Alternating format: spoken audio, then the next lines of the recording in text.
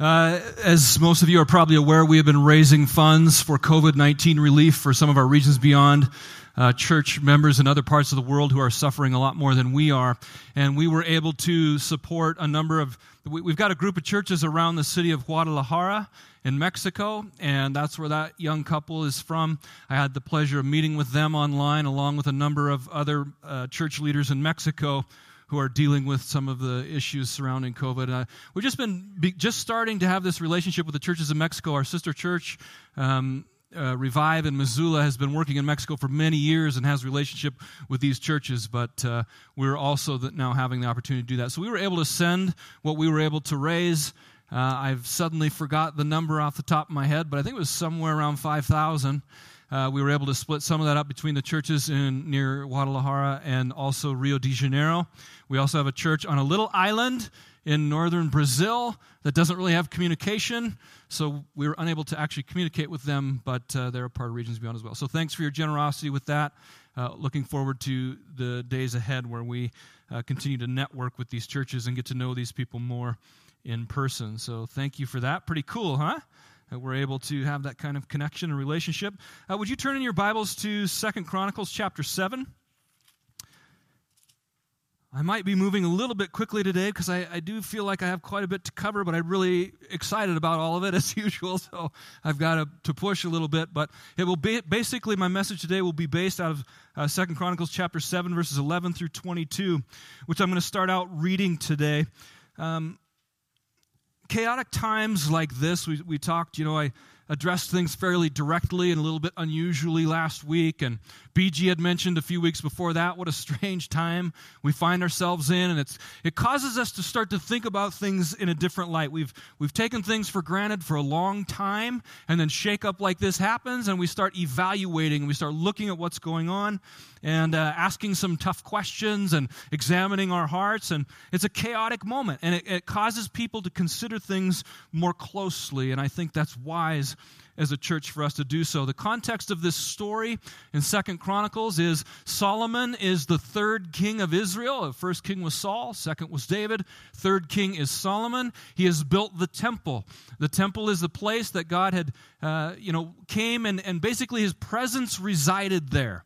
This is the way God began to introduce himself to his people is by bringing his presence into this temple. And they'd had this huge celebration. They'd had massive amounts of sacrifices. Then they have this miraculous thing where fire comes from heaven and literally consumes in front of thousands of people this sacrifice that's taken place on the altar.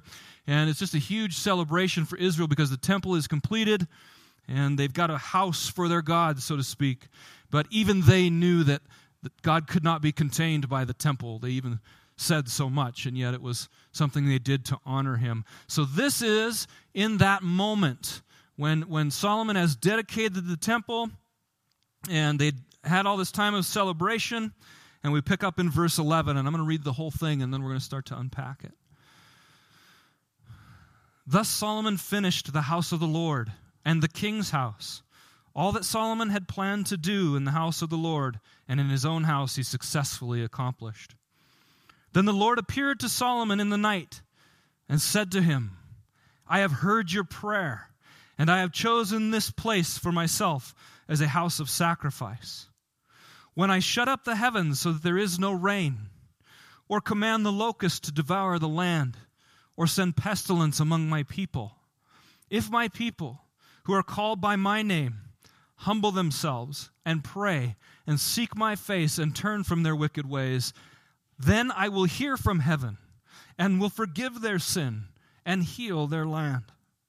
Now my eyes will be open and my ears attentive to the prayer that is made in this place. For now I have chosen and consecrated this house, that my name may be there forever. My eyes and my heart will be there for all time. And as for you, if you walk before me as David your father walked, doing according to all that I commanded you, and keeping my statutes and my rules, then I will establish your throne, as I covenanted with David your father, saying, you shall not lack a man to rule in Israel. But if you turn aside and forsake my statutes and my commandments that I have set before you, and go to serve other gods and worship them, then I will pluck you up from the land that I have given you, and this house that I have consecrated for my name. I will cast out of my sight I will cast out of my sight, and I will make it a proverb and a byword among all peoples. And at this house, which was exalted, everyone passing by will be astonished and say, why has the Lord done thus to the land and to this house? Then they will say, because they abandoned the Lord, the God of their fathers, who brought them out of the land of Egypt, and laid hold on other gods, and worshipped them and served them. Therefore he has brought all this disaster on them. When we read a story like this, it's important to realize that while in those days the presence of God was in a physical temple, there's a transition took place with the coming of Christ. Many, many years later, about 700 years later, Jesus came. And at that point, after he died and he was resurrected and ascended into heaven, about the year 70 AD, the temple in Jerusalem was destroyed. And today it's where, speculated, that's where the Dome of the Rock is today in Jerusalem, is where that temple once stood. And it is part of the reason for all the controversy we see in the Middle East. But our understanding is that we are now the temple of the Holy Spirit. We are now the place where God resides. He isn't confined to a particular building. This building isn't a temple per se. We are then the temple of the Holy Spirit. 1 Corinthians chapter 3, verse 16, do you not know that you are God's temple, and that God's Spirit dwells in you? So when we read a story like this, we read it for what it literally is and what's going on in that time, but we also then can draw meaning for ourselves about ourselves being a temple as well. Something dedicated to God, a place where His presence resides, a place where His eyes are fixed, a place that He is attentive to. You and I, He comes and He dwells in each one of us. When Jesus died on the cross, that veil in the temple split from top to bottom, and the presence of God was no longer confined to a particular facility. So when we're reading a story like this in the Old Testament, we need to keep in mind the way that it's relevant even to us today. We are now the temple of the Holy Spirit. Last week I mentioned this passage just a little bit, but I want to unpack it a little more, starting in verse 13, and I drew attention to this last week. This is God speaking, and He said, when I shut up the heavens so that there is no rain, when I command the locust to devour the land, or when I send pestilence among my people, would God do that kind of thing? Our God is very, very passionate for our full attention. He's very much set on being God in our lives. And when other things become God in our lives, He will do everything He can to see that removed and to see Himself reinstated in a place of authority in our lives. When I do these things, would He? He did. Indeed, Israel went on to not honor God in the way that He was challenging them to at this time.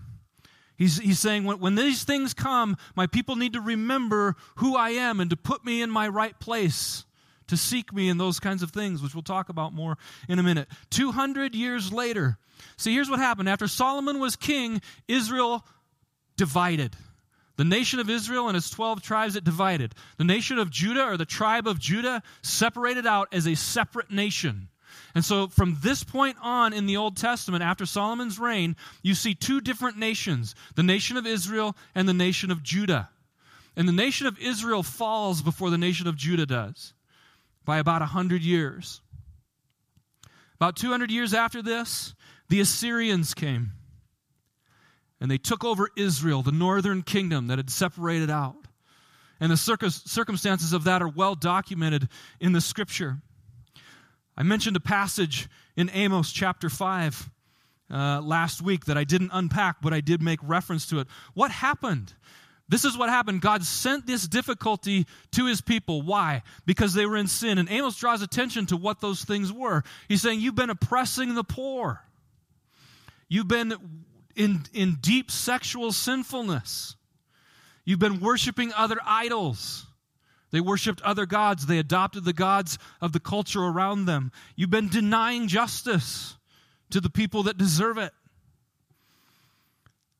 And when we read through these things, they're heavy and they can be weighty feeling, and we can kind of start to feel like bummed out because of all this difficult things that happened. And he says in Amos chapter 5, These are powerful words, so brace yourself. I despise your feasts. What were the feasts? The feasts were something that the Jews were commanded to celebrate on a regular basis. It was a religious festival, basically. And I take no delight in your solemn assemblies. Even though you offer me your burnt offerings and your grain offerings, I will not accept them. And the peace offerings of your fattened animals, I will not look upon them. Take away from me the noise of your songs. To the melody of your harps, I will not listen. But let justice roll down like waters and righteousness like an ever-flowing stream. Did you bring me sacrifices and offerings during the 40 years in the wilderness, O house of Israel? You shall take up Sikkuth, your king, and Kayun, your star god, your images that you made for yourselves, and I will send you into exile beyond Damascus, says the Lord, whose name is the God of hosts. This is what God said to Israel. Why did he say this? Why did God say this to Israel? Because, wait a minute, they're going through all the motions. They're holding the feasts. They're singing songs of worship. They're going through all the religious motions, but God is rejecting it. Why? Because their hearts weren't really with him. They were serving other gods. They were being godly people in name only and not in reality. God really is more concerned about the heart. When he asks the question, when he mentions, you didn't bring me sacrifices in the desert for 40 years, does God really need the sacrifices? Does God really need our worship? Does he really need us to do this? No. God's totally self-sufficient. What is he more interested in? He's interested in the heart of his people. And he will do significant things to catch the attention of his people and draw them back to him. When you read through all these Old Testament prophecies, they're almost depressing.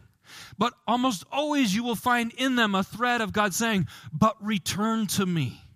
Return to me with all of your heart. Give me all of yourself. I will have mercy. I will bless. Just return to me. And yet we see the pattern over and over where he says, but you would not return to me.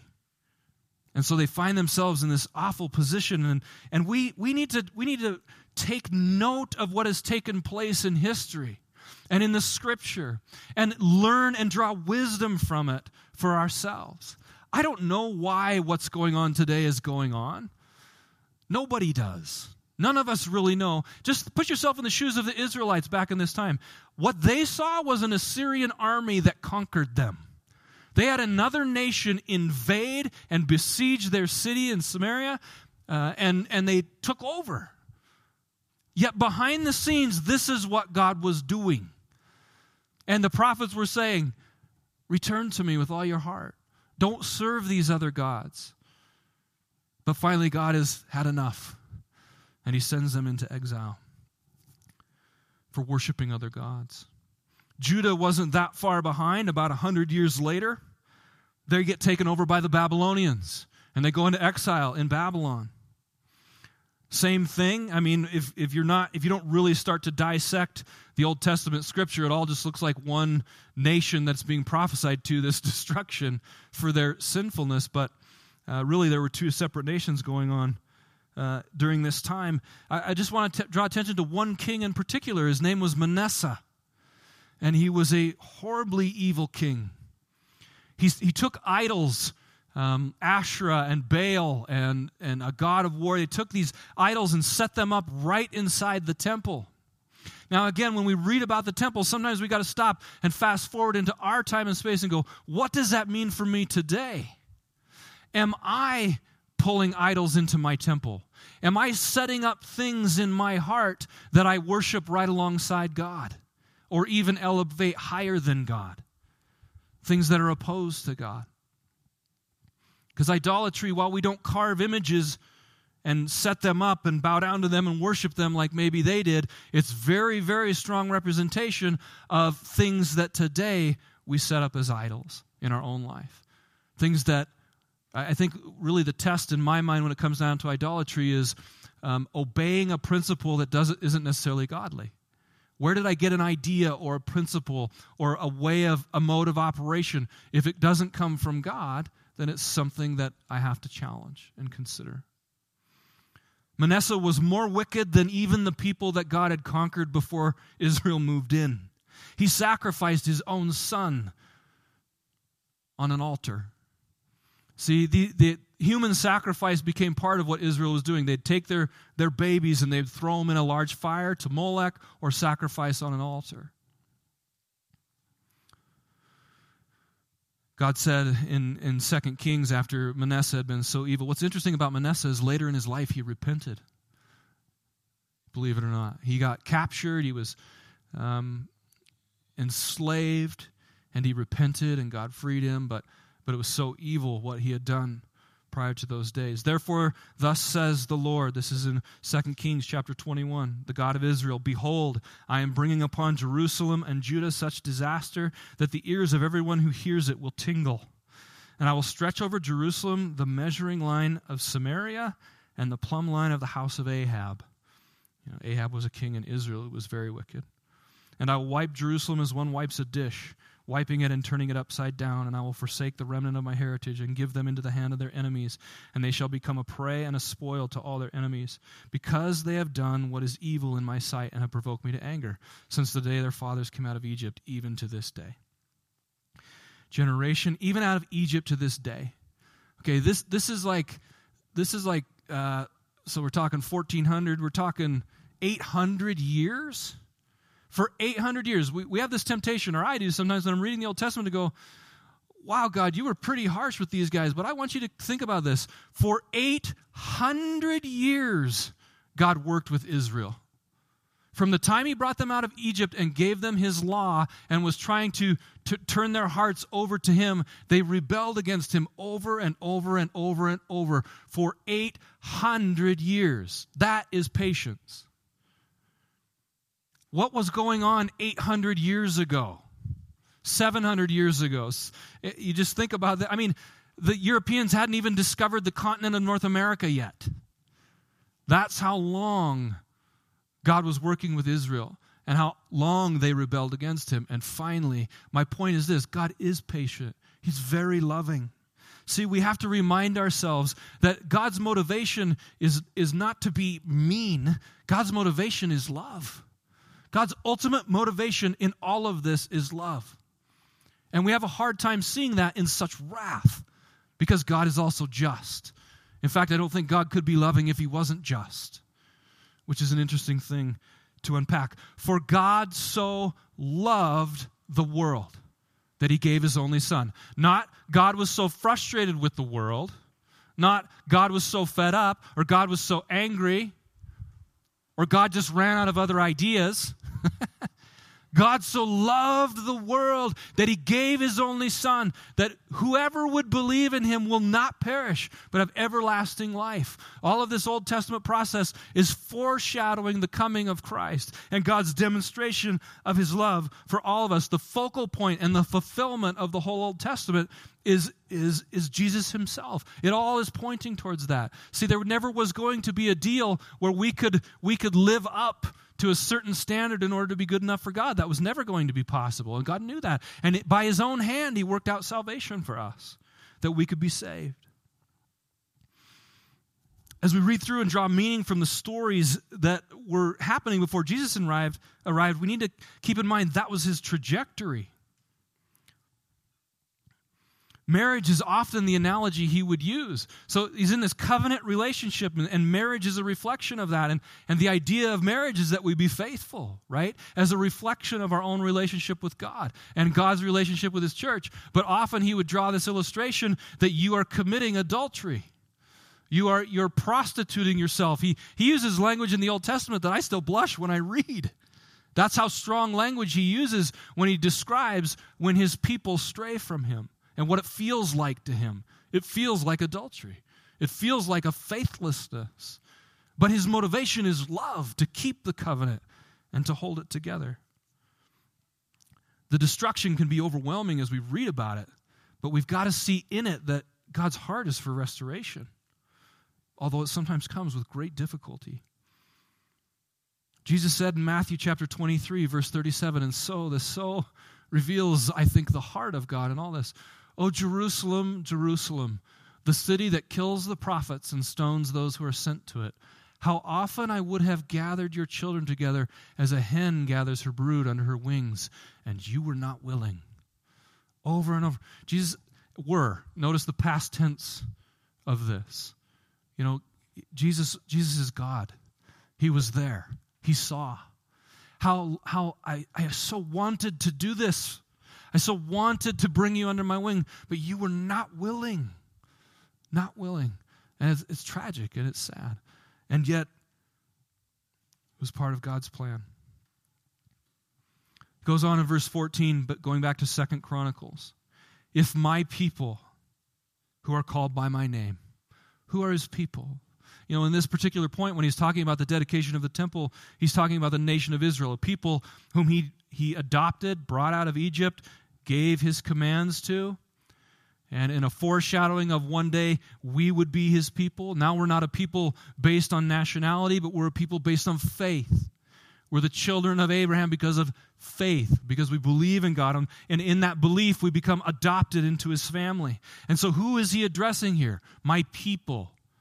The people that I love, the people that I have rescued, the people that I have come to reside with in their temple, in you and I. If my people, distinguished from the rest of the world. See, in a moment, even in a moment like this, I think we're sometimes tempted to think, you know, we read this and we say, yeah, if people would just repent, if the nation would just repent, if the world would just repent. And yes, I agree. But this is addressing his people, the people that believe, the people that are called by his name, his children. That's who he's speaking to, us. He's speaking to us. Will humble themselves. It's hard to be humble. Somebody should write a song about that. Oh Lord, it's hard to be humble. It is very hard to be humble. To humble yourself is to make yourself lower. It's the opposite of pride and arrogance. Direct opposite. To humble ourselves. To take ourselves off the throne. Humble yourselves before the Lord, and he will exalt you. James chapter 4, verse 10.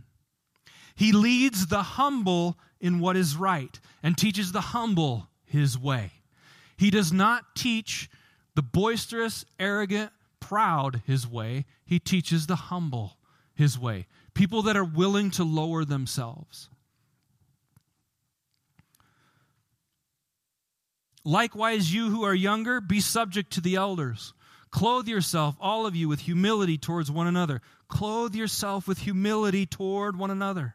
For God opposes the proud, but gives grace to the humble. Humble yourselves, therefore, under the mighty hand of God, so that at the proper time he may exalt you, casting all your anxieties on him, because he cares for you. This is such a difficult thing for us. When I try to be objective about our cultural situation and where we're even at as a church, I think probably the Achilles heel of our culture is pride and arrogance. You could say it was materialism, you could say it's all the wealth and the money, and those are issues, but I think ultimately it boils down to pride and arrogance are an Achilles heel for the type of culture that we live in here. Humbling ourselves is very, very hard. Nobody tells us what to do. I'm a self-made man. Those kinds of things that we declare and are a part of our independent type of culture. Nobody tells me what to do. I decide what right and wrong is. There is no standard other than my rationale about things. All those kind of things, those are idols that we don't see. We don't even realize that they're there. I've often used the analogy, and I'll use it again. In South Africa and the places that we work, they mix ancestor worship with Christianity, and it makes for a very strange blend. But if you were on the outside looking in, you would look at our situation and you'd see things and go, why is that? Why do American Christians act this way? Where does this pride come from? Where does this independence come from? Where does the self-made, I'm going to a master of my own destiny sort of mentality come from? Because it's not godly. And so we're in a situation where we have to humble ourselves. It's so hard to do. and take ourselves off the throne. I think more often than not, we don't realize we are on the throne. And that's the thing that keeps stirring in me and challenging me. I feel like God's challenged me with repeatedly in recent months is the idea that we don't see that we have put ourselves on the throne. We don't realize it, but when you hear it, sometimes go back and think about the things that you've said or the things that you've heard, and you go, wait a minute, I don't hear God as God, I hear man as God in those situations. 2 Thessalonians chapter 2, verses 3 through 8. Let no one deceive you in any way, for that day, the return of Jesus, is what he's talking about here, will not come unless the rebellion comes first. The man of lawlessness is revealed, the son of destruction, who opposes and exalts himself against every so-called God or object of worship. Okay, he's talking about what we would call the Antichrist. And there's a lot of theories and theology out there about the Antichrist, but he's kind of introducing this idea, and it gives us some things to think about. Something that sets itself up against every object of worship. And we've seen since the Enlightenment period a rising in philosophy of there is no real God. There is no God. There are no gods. There is no supernatural. Man starts putting himself into the place of God. And if you look throughout the last few hundred years, you can see that process taking place, a lawlessness, if you will. Do you not remember that when I was still with you, I told you these things? And you know what is restraining him now so that he may be revealed in time. For the mystery of lawlessness is already at work. I don't have time to unpack this all today, but I wanted to draw your attention to this passage of Scripture to consider what it's really all about. Only he who now restrains it will do so until he is out of the way. And then the lawless one will be revealed, whom the Lord Jesus will kill with the breath of his mouth and bring to nothing by the appearance of his coming. Even then the spirit of lawlessness was at work. So we've really got this thing where we think of the Antichrist in terms of one particular man, which may actually be the case, but there's a much bigger thing going on here. Something that's been at work for a couple thousand years, a lack of law, a lawlessness, no truth, no law, no guideline. And because Matthew chapter 24, verses 12 through 14, Jesus talking, and because lawlessness will be increased, the love of many will grow cold. But the one who endures to the end will be saved. And the gospel of the kingdom will be proclaimed throughout the whole world as a testimony to all nations, and then the end will come. Like I said, I don't have time to unpack all that, but I think there is a lawlessness. No, there is no law outside of me.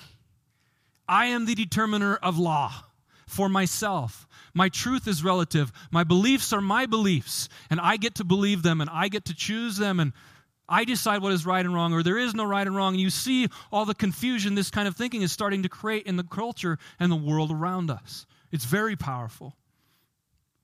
Anyway, moving on in 2 Chronicles. If my people who are called by my name humble themselves, which is so hard, take themselves off the throne, and pray and seek my face. The face often translates into the presence. The word face in the Old Testament is often translated presence. So when you're seeking the face of God, you're seeking to be in the presence of God. You're not just looking for his face per se, but think about your own face. Where do you hear the tone and see the expression and have eye contact so you understand? Jason was joking with me earlier today, and I couldn't tell he was joking because I couldn't see his face because it was hiding behind the mask, right? What does it mean? It's to seek his face. If my people will pray, we know what prayer is, and seek my face. If they want to be with me, okay, it's not just reciting prayers, it's a desire to be in the very presence of God. When you grab your kid and you go, look at me. That's exactly what it is. We want to be face to face with God, in the presence of God. Not just Holy Ghost goosebumps presence, but actually in the presence of God. Hearing what he's saying, feeling his spirit, understanding his emotion and the expressions on his face as he speaks to us. So when we read his word and we absorb his spirit, we're face to face with him. It's an interaction with God. It's about relationship. This is a relational phrasing to be in the presence of God, to seek God. If my people will pray and seek my face and turn from their wicked ways. First of all, this assumes that there would be any wicked ways to turn from. Are we guilty of judging that everyone else needs to repent when really me as an individual or us collectively maybe should? Repentance is the heartfelt sorrow for sin, a renouncing of it, and a sincere commitment to forsake it and walk in obedience to Christ. That's Wayne Grudem's systematic theology definition of repentance. Repentance isn't just acknowledging with your brain that something is wrong. Okay, many people do that and continue on in it anyway. All of us do at times. So it's not just the mental acknowledgement of something. It's just repentance and faith are two sides of the same coin. It's not just the mental, hey, knowledge, I know that's wrong. That's not repentance. It also needs to come with the emotional component, the approval of what Scripture says regarding sin, a true sorrow for it, a true sense of this was wrong and it grieves me. But again, emotion in and of itself isn't enough. We can feel badly about something, whether we know it's right or wrong, but that's not enough. That's not repentance. That's just feeling bad. Paul says this in 2 Corinthians chapter 7. As it is, I rejoice, not because you were grieved, but because you were grieved into repenting. For you felt a godly grief, so that you suffered no loss through us. For godly grief produces a repentance that leads to salvation without regret, whereas worldly grief produces death. See, we know that something's wrong or something's out of alignment, or we come to realize that it is. We're like, oh, wow, I'm sorry about that. And then the decision to turn the other way, the actual literal meaning of repentance, to turn and go the other way, to reject something in order to obey Christ. Joel chapter 2, verses 12 through 13. Yet even now, declares the Lord, return to me with all your heart, with fasting, with weeping, and with mourning, and rend your heart and not your garments. Again, there was this practice. You know, you see this where the king gets up and he tears his robes. You know, it's a demonstrative, very visible act, but God's saying, I want more than that. Don't just stand up and rip your clothes. Rip your heart. Let your heart be opened. I want your heart. That's what he wants. His motivation is love. He wants the whole of us. He doesn't want just a demonstration of our ideas. He wants the whole of who we are in our heart. Rend your hearts and not your garments. Last verse. Search me, O God, and know my heart. Try me and know my thoughts. Kylie, would you just leave this up here for the rest of the service, please? And see if there be any grievous way in me, and lead me in the way everlasting. Search my heart, O God. Okay, so we're in a moment that's very confusing. It's cloudy. There's chaos. We have to stop and start reflecting on what is true, what is right, what is good, what is from God. How do we navigate these stormy waters? What ideals and idols do we have that aren't godly? What ways that we've adopted? It's a great time to reflect on it. I don't know why God is doing this. I don't know if this is God's version of Assyria on Israel, or if it's just a goofy time, or what it is. God is in it. And it's a great time for us to stop and go, search my heart, God. Is there anything in me that opposes you? Is it a good time to repent and to humble ourselves before God? So I'm going to do something this morning, and I'm going to invite you to join me. I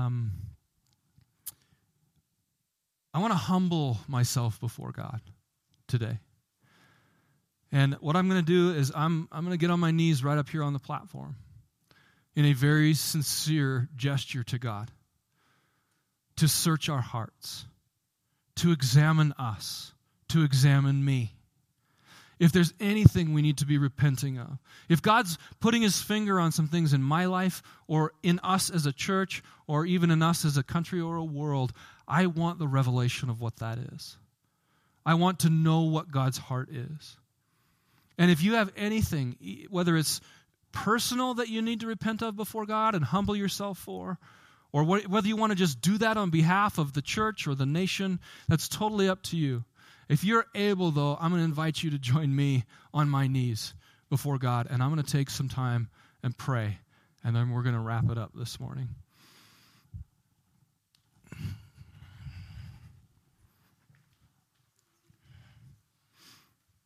If you physically can't, don't worry about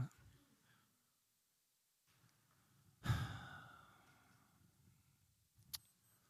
You are the King of all kings. You're the God above every God. There is no one like you. There will be no one before you. You will not stand to have anyone take your place. You are holy and righteous and good. And Heavenly Father, we thank you for your love and your grace and your mercy for us, that you love us so much, that you would die for us. God, that you would rescue us, that you would endure patiently for hundreds of years to see a people turn to you. God, today I humble myself before you. I am not the king. I don't even want to be the king. I don't want to be on the throne in my life. God, I know it will go well if you are in your rightful place as king in my heart. God, your word transforms, your ways transform.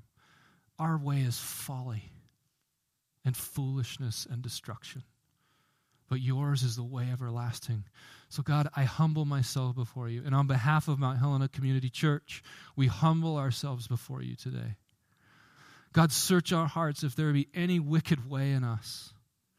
God, anything that is not of you, any pride or arrogance, any sinfulness, any lust, any apathy, any arrogance, any falsehood, any lying. God, all the things that oppose you. God, we ask you, examine each and every heart today. Lord, I pray that the power of your Spirit would be filling each one in here right now. God, drawing our minds to, Lord, revelation of who you are and what it is you're doing in us.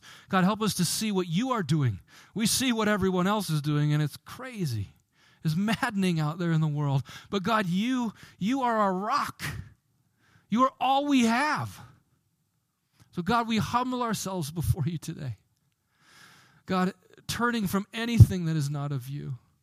God, we want to be in your presence. We want to seek your face. God, I want to be able to sense your tone and see the look in your eye and sense your heart for the moment in what you're leading us in. God, please have mercy upon this nation. God, have mercy upon the church. God, have mercy on the leaders in the world. God, by some power and might of yours, God, work something amazing here. God, draw many to you, those that have been running away from you, those that are hiding, those that are called, that are ignoring. God, I pray, Lord, that your power would speak. Lord, that your voice would speak in their ears and they would discern it and hear and be drawn to you. God, I pray that your grace would pour out, your amazing grace, your grace that's bigger than all the sin of the world. God, it would be poured out upon us. And Father, that we would hear, that we would understand your heart, and that we would run into your throne room. We'd run to you, our loving Father, that you could embrace us, that you could encourage us, that you could strengthen us, Lord, to be who we're called to be in this moment in history. You are God and there is no other. So God, we confess our dependence upon you and ask for your continued transformation in our lives. God, I pray for each individual, Lord, that you be bringing to mind, Lord, anything you want to put your finger on and change. Not because you're angry or hateful, but because you love. Because you want the heart. Because you want restoration with your broken family. Restore your family, Lord. Thank you, Jesus. Just let him work on you for a minute. Thank you so much, God. I pray even those that are watching online, Lord, that you'd be in their homes or wherever they're at, Lord, just working in power, God. Thank you, God. God, we pray for people in power and leadership, Lord, and for the election that's coming, God. Lord, that your hand would be mighty. God, that you be leading us all. God, bringing wisdom and clarity. We pray for breakthrough of clarity, breakthrough of even just true information. God, nobody knows what to believe right now. We just pray for truth. Truth in Jesus' name. You are true. You are the truth. You're the way. You're the truth. You're the life. God, we praise you this morning. God, I thank you for this church. Thank you for these people today, Lord. I'm so glad to be a part of what you're doing. Give us the strength to endure and stand firm and to pursue you. In Jesus' name, amen. Amen. That's it, you guys. Thanks for coming. Have a great day.